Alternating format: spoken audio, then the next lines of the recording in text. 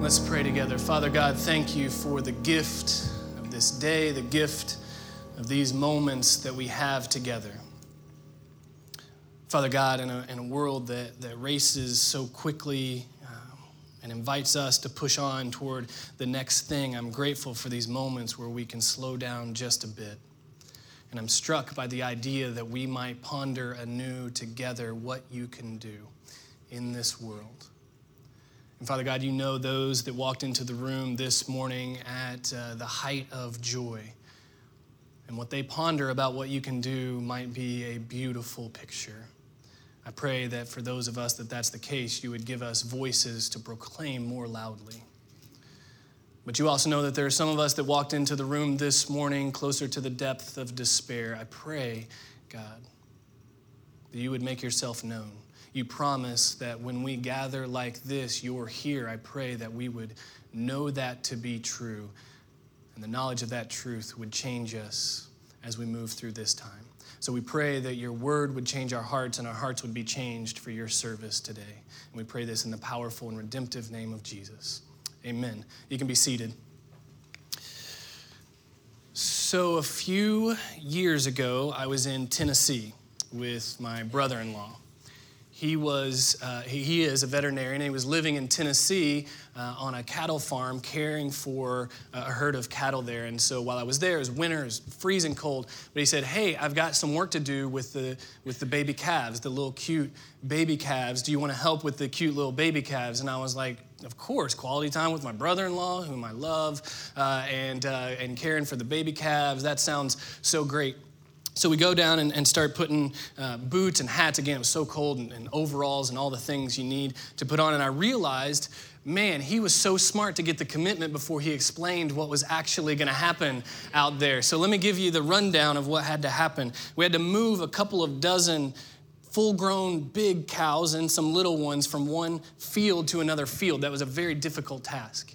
And then from there, we had to take certain of those cows into this metal pen area so that he could send them through this chute and do a vaccination, tag them and all this stuff, which was almost impossible, by the way. And then on top of all of that, he throws this one as we're heading out, and I'm like, okay, I think I'm psyched up for this. I think I can do it. He goes, oh yeah, also, this is important to know, these mothers have never been separated from their calves before, so they're gonna be real mad about all this. And I was like, okay, great. So what am I doing? Am I just like the cheerleader? Do you want me to like stay in the truck? What am I supposed to do? And he's like, no, you've got a real important job. I can do most of it myself, but there's one thing. Because the moms are gonna be agitated, I need you to keep them distracted. And I was like, okay, great. And I was concerned that I wouldn't look manly enough or something to, like, I didn't want to ask him how to do that, so I decided to make it up as I went. And so imagine this scene. My brother-in-law, who's a veterinarian, trained, knows how to work with the animals, is inside this metal enclosure, the safety of this metal enclosure with little baby calves just frolicking around. And I'm outside with 2,000-pound angry mothers who are snorting and spitting everywhere, and I'm supposed to keep them distracted. So I start with one of these, like over here, like the art of deception. I was like, no, over here. And they were like, no, you're not that smart guy. And I'm like, okay, cool. So that didn't work. So I found a stick. I thought this would be good. And I just started waving this stick at the cows, like, and, like making noise. And they were like, it's a stick. I'm not scared of a stick. And so finally I was like, I've got it. I know what I'm supposed to do. And I get kind of close with the stick and I go, get on up out of here. Because I thought that's what cowboys are supposed to say. And that didn't work either. It actually got them more mad. And at one point, the moms are starting to get so mad, and I hear my brother-in-law inside the safety of a pen. Remember, metal, very safe in there. I'm outside. He goes, hey, man, I was just joking the whole time. You can't get in the way of an angry cow. It'll kill you if it runs into you. So you're going to have to get inside the pen now. Okay, two things in this moment. One, I realized, very importantly, my brother-in-law is a jerk. And he thinks putting my life in danger is a real giggle fest. Number two, I had never been so thankful for a gate in my life to get into that pen. It was one of those moments, if you're scared of spiders, you know this moment where you're walking, just doing your day, and you see a spider, and you're like, there's a spider. And then the next second, you're somehow in another room, and you've like jumped, you've teleported somehow into another space to get away from the spider. It was like that. I was inside the pen as fast as I possibly could be. I was so thankful for that gate. We're beginning the year in the life of Jesus by looking at what Jesus says about himself. And he does it very specifically in the Gospel of John through 7 I am statements. He says, I am the bread of life. I am the light of the world. I am the gate, which we'll look at today. I am the shepherd. I am the resurrection. I am the way, the truth, and the life. We're looking at these because it's important to see what Jesus says about himself, even over what other people say about him. But as Jesus starts to make these statements in his ministry, people start to follow. They start to ask all kinds of different questions. But in chapter 8, someone asks the question. Someone asks, who are you? He looks at Jesus and he says, who are you? That's what this series is about. That's what we're doing together in this series. We're trying to answer that question. We're trying to look at Jesus and get an answer to that question. So in chapter 10, Jesus answers the who are you question this way. It's in your bulletin, or if you have your Bible, you can turn to it. Starting in verse 7, Jesus says, very truly I tell you, I am the gate for the sheep. All who have come before me are thieves and robbers, but the sheep have not listened to them. I am the gate. Whoever enters through me will be saved. They will come in and they will go out and find pasture. The thief comes only to steal and kill and destroy. I have come that they may have life and have it to the full. Jesus has this way of not giving us space to just dismiss him. The way he says what he says means we actually have to deal with it. We can't just go, well, whatever. He starts this way. Very truly, I tell you, is how it's interpreted here. But in the original language, it's actually amen, amen. He says, amen, amen, I am the gate for the sheep. Now, normally you wouldn't begin a statement this way. In rabbinic culture of the day, you would make a statement and you would end that statement with amen. And then the people, if they agreed with your statement, would respond amen. Similar to the modern carryover of how we pray. Oftentimes we'll pray just like we did a moment ago.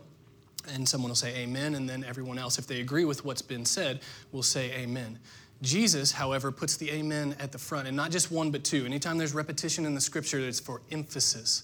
In the ancient culture, it would be emphasis. Amen, amen. What Jesus is saying here is, I'm not asking you to agree with me. I'm telling you the truth. This is what is to be believed.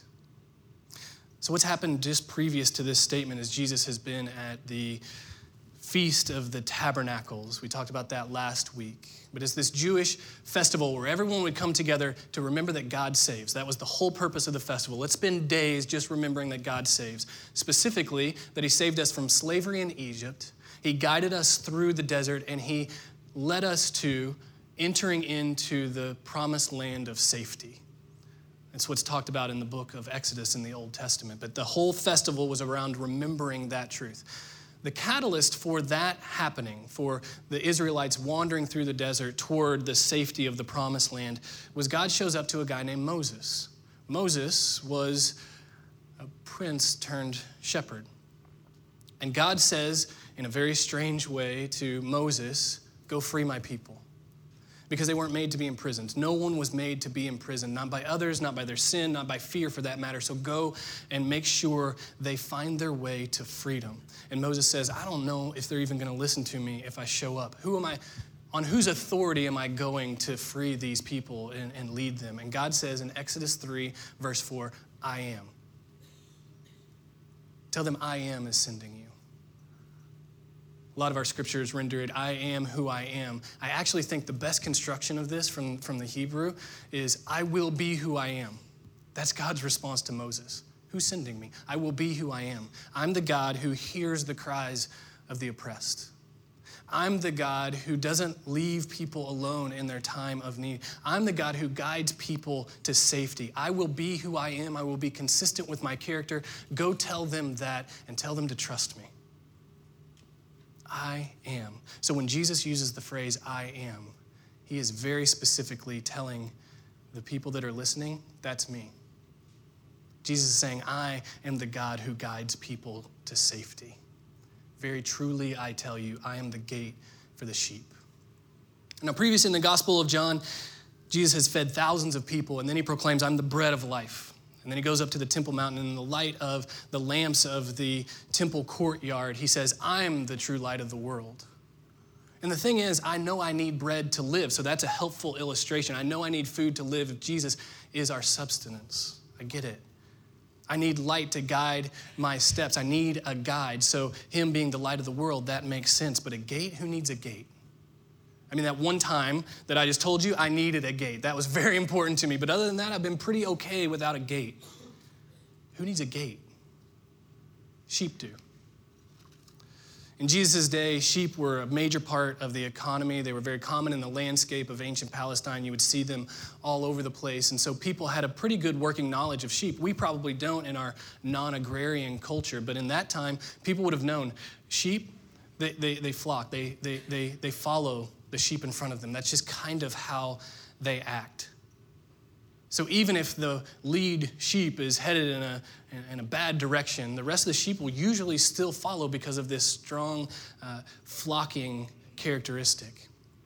It's actually really common still today. If you wonder what sermon prep looks like for me, I spent a pretty good amount of time looking for examples of this flocking characteristic in sheep. And believe it or not, there's a lot of people very interested in this. There's a lot on the internet about sheep and flocking. I found this one story. It's actually really sad, so I shouldn't be giggling, but I am. In 2006, in eastern Turkey, a sheep went off a 40-foot ravine, just kind of wandered off and maybe slipped, maybe fell, maybe it's just like, that's it, I can't. So goes off.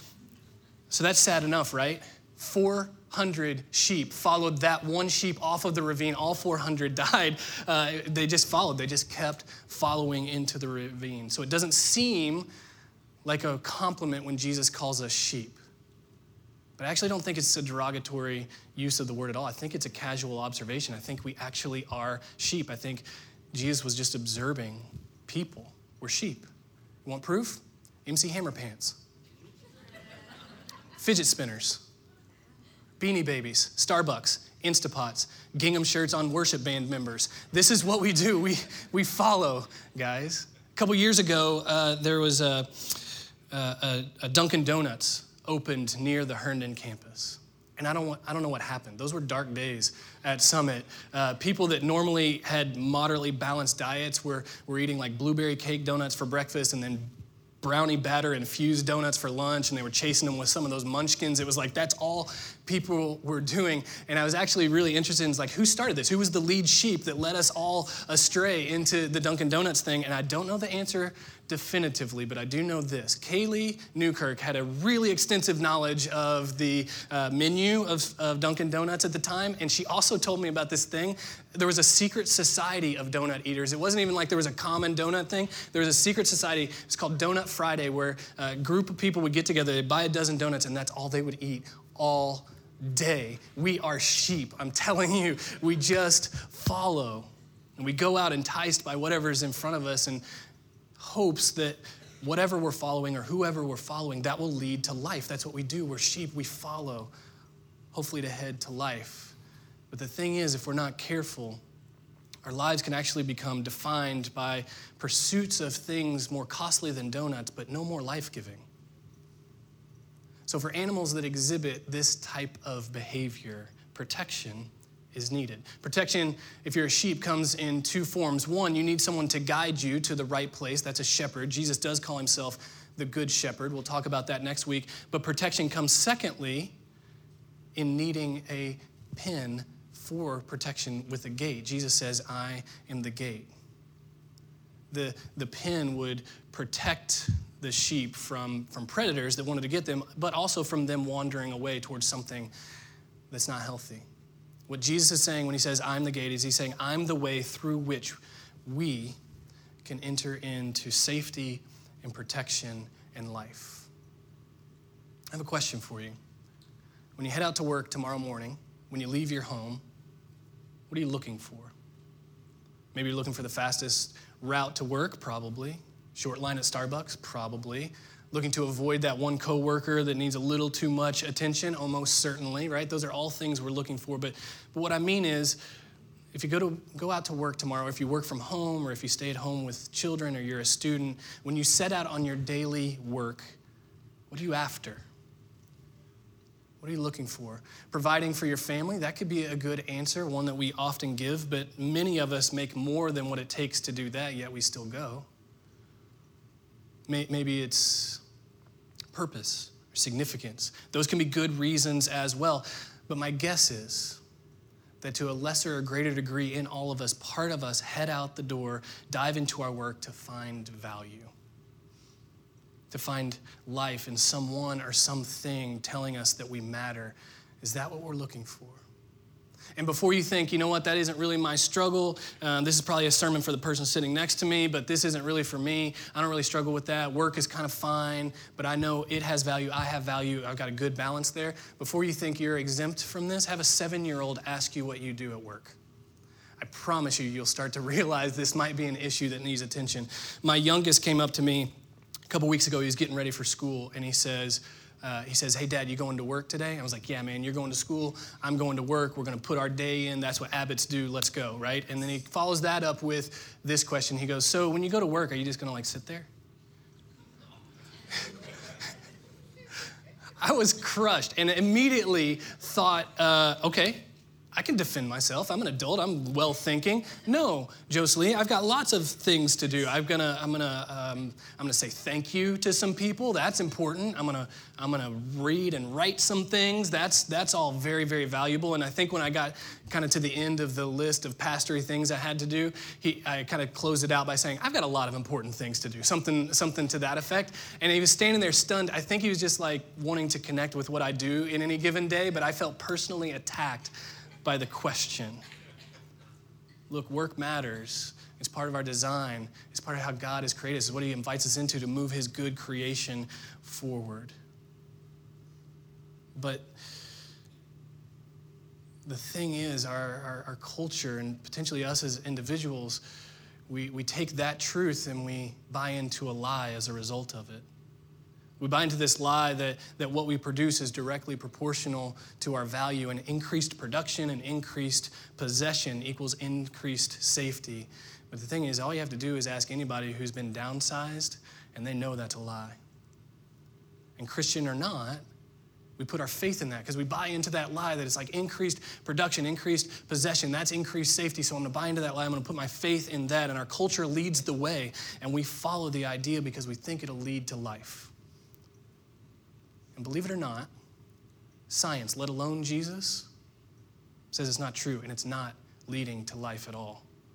Compared to 55 years ago, Americans have twice as many cars, eat out twice as often. As a nation, we fill 1.8 billion, that's billion with a B, 1.8 billion square feet of personal storage space. That's the storage for the things we own, but we don't have a place for. The median income is at a record high, $59,000 a year annually.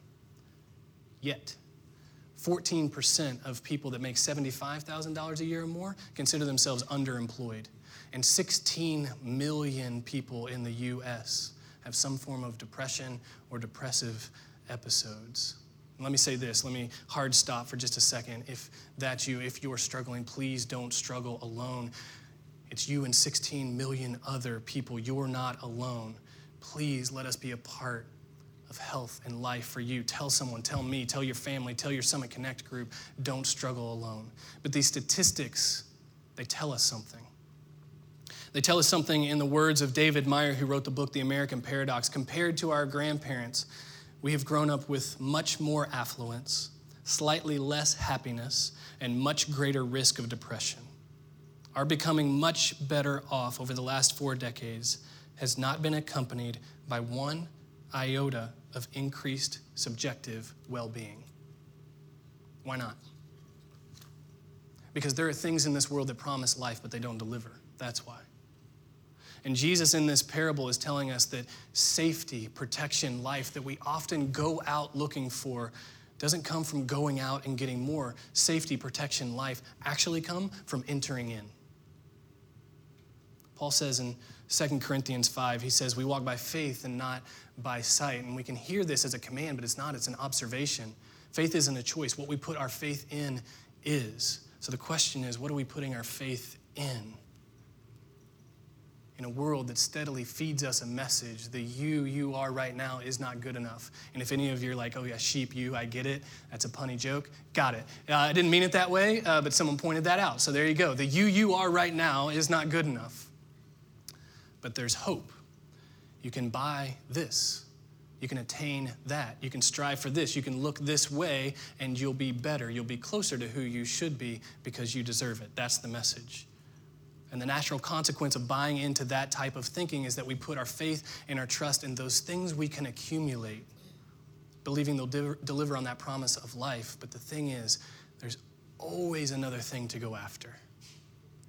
Black Panther Lego set is the example of this in our house right now. Black Panther, the movie coming out soon, Lego has a set that's based on the movie. And in November, we were at Target. Parents, word of warning, if you hear me say anything, any wisdom from this sermon at all, be careful taking your kids to Target, because Target is a place where kids believe they can point at something, say, I want that, and it magically goes into their hands and they have it forever and it's theirs to possess. But that's not how Target works, and then your kids have fits about it. So we were at Target, and Jocelyn says, ooh, Black Panther Lego set. I want that Black Panther Lego set. And I was like, well, you can't have that Black Panther Lego set because I'm a mean dad. And he was devastated. But not to worry, Christmas was coming. And so Jocelyn started to work Black Panther Lego set into all types of casual conversation just to make sure I didn't forget that was something he wanted, like Ralphie in the Christmas Story with the Red Ryder BB gun. So it'd be something like, I'd be like, hey, Jocelyn, how was your day? He'd be like, good, be better if I had a Black Panther Lego set. And it's like, okay, great. And I was like, hey, buddy, what are you doing, playing football? And he's like, yeah, I'm playing football, but I'd rather be playing with a Black Panther Lego set. And it's like, okay. And then questions like, oh, where are your shoes, buddy? And he's like, I don't know, I can't remember. If I'd have developed the complex thinking and processing skills that are available when somebody puts together a Black Panther Lego set, maybe I'd remember, but I can't remember. It's like, okay, I get it. We didn't get him the set because Christmas was coming, so we went up to Indiana, and there's like 50 Christmases that happen up there, and we come back. He didn't get the Black Panther Lego set, but we did set up everything that he'd accumulated up in Indiana, and it filled as big as this stage. I'm not exaggerating. It was all around him. There were things everywhere. There was this Hot Wheels set that would shoot cars in the air, and it would blow up and then swing them around. It was amazing, and he sat in the middle of it, and I was like, okay, we're finally over it. We got a lot of stuff. He's a blessed kid. Got it. But I actually walked by, and he wasn't saying it to me this time. He was just saying it to himself in the disappointment of his own sweet little heart. He was sitting there around the Hot Wheels, and he goes, Black Panther Lego set would go right here. I still haven't gotten it for him because I'm a mean dad. But that's consumerism. That's what it is. That's the nice word for it, consumerism. And it's cute when you're 7 years old, but it can be absolutely crippling as we grow. And not to overstate the point, but the logical end of buying into this, the you are right now isn't good enough, but there's hope. You can just buy this thing or get this thing, and then you'll be better because you deserve it. The logical end of this is addiction.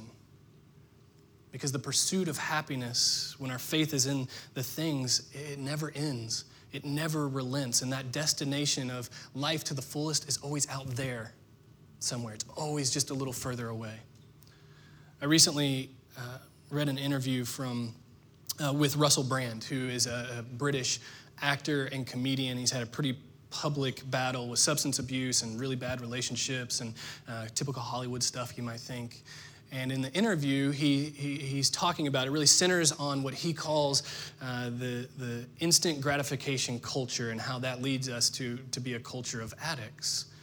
But what really got me about the interview after kind of the intro is that he makes this statement. He says, the teachings of Christ are more relevant now than they've ever been. A quote like that will get your attention.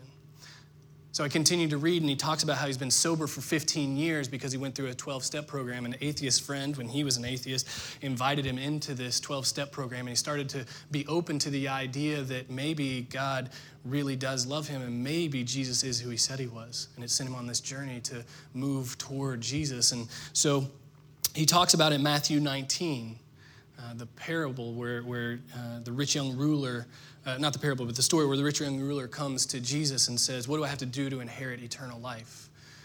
And Jesus says, sell everything you have and follow me. And he goes away devastated because he can't do it. And what Brand says, he says, this strikes at the core of us because it strikes at this value that we secretly hold, that money and materialism can actually cure our unhappiness. But the thing is, that value doesn't hold up. The new purchase never stays new forever. That substance never fills us up forever. The relationship never fulfills all our dreams all the time. The job never validates us all the time. And when those things fall short, when they're eventually exposed for what they are, we can either race out to find more or we can come in. Last week, we saw how Jesus exposes our religion for what it is, a costly hobby without Christ.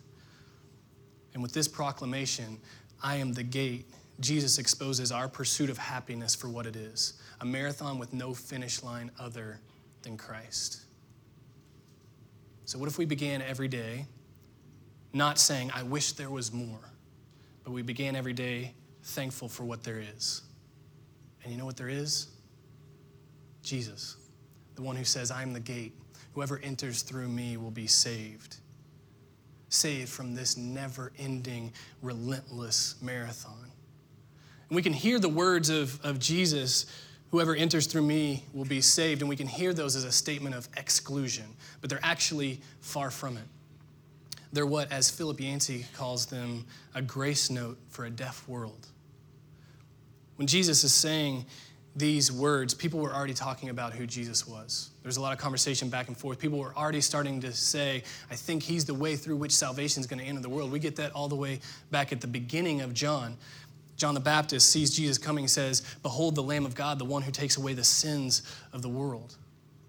And in Jesus' culture, being a good man, being a miracle worker, even disagreeing with the religious authority, that wouldn't get you killed. But claiming to be the God who frees people, that would. And it did. He did head to the cross. And he did head toward his death, but it was not for no good reason. He did it to take away the sins of the world, everything that separates us from each other, separates us from God, separates us from being the people God has called us to be and loving the people God has given us to love. He freed us up from the things that pull us apart to bring us back together. He took all of it on his back so that we don't have to have it on ours. And the extent of that offer to come into that love and that grace is extended to everyone, and it leaves no one out. It wasn't that Jesus wasn't being clear here. The people didn't understand what he was saying. They were confused by the I am the gate thing, but it's not that he wasn't being clear. They weren't open to the idea of God's love being that big, that it would show up and do all that was needed for all people. They didn't understand because they didn't want to. And I think we do this from time to time. We choose to believe something and not believe in something, not because it's actually unbelievable. We choose not to believe in something because we really don't want to consider what might need to change in us if we do believe. There's a lot of conversation in our country right now about immigration. And it is complicated and it is challenging. And it's led us to, I think, the right place to ask questions about how we view people, who are people, and how should we think about them. And let me just say, anybody that says immigration isn't a complicated issue, they're not being fair. It is. It is a complicated issue. But let me also say this, exclusion as a guiding principle is antithetical to the gospel. Because the gospel says that one day, in the fullness of time, when God brings everything back together, the heavens will be full of the sound of one single choir with one single voice, gathered around the throne with Jesus at the center, made up of every tribe and every tongue and every nation. The responsibility of the religious leaders that Jesus was talking to was to lead and feed God's people so that they would reflect his character in the world. And they could not have imagined and were not interested in a gate that open. They liked things the way they were. Look this way, come from this background, you're welcome. Otherwise, just stay away. And they missed grace and truth. Their message was a way, but it wasn't the way.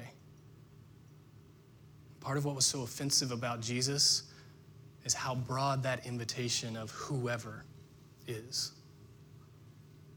Jesus says, I'm the gate. Whoever enters through me will be saved. They will come in and they will go out and they will find pasture. This coming in and going out language is actually pretty interesting, and I think it's very important. Life, if we believe Jesus, comes from entering into his love. And also, when we find it there, we're free to go out with the assurance of his grace. We come into his love, we go out with the assurance of his grace. There are other gates that we can enter into to try to find life. Maybe we're looking for relief, so we enter in through the gate of alcohol or entertainment or something else to numb us a bit. Maybe we're looking for safety, so we enter in through the gate of separation. Maybe we're looking for love, so we enter in through the gate of unhealthy physical or emotional relationships. Maybe we're looking for admiration, so we enter in through the gate of self-centered consumerism. Maybe we're looking for peace, so we enter in through the gate of self-actualization, to thine own self be true. We can enter into all types of different gates, but the test of whether something brings life is after we enter into it, when we go out, are we more sure of ourselves or less? When we go back out, when we leave those gates we enter into and we go out into the world, do we feel more alive or less? Jesus invites us to come into the safety of his love, and having done so, we can go out into the world with the assurance of his grace, the assurance that we don't have to earn our way to him. He served his way to us. And in that, we find the goal of salvation, to reflect the character of Jesus out there.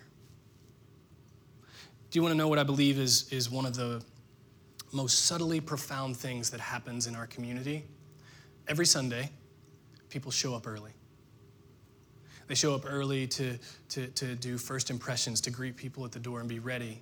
They show up early to make coffee for people so that they have something to hold on to feel a little more safe and like a little more like they belong here. And by the way, coffee, you're running this place. Like, it all depends on you. So just keep up the good work there. People show up early to go back into base camp and meet together and pray together and get prepared so that when kids walk through these doors, they can know they matter to God. People show up early. You know why? Because every single one of you matters that much. You deserve people showing up early for you, and that's what we do around here. We show up early for each other because you matter. Every week we invite people in, and every week we're sent out to notice our neighbor in need and do something about it. We're sent out to go into our workplace and create space for maybe somebody else to get the credit.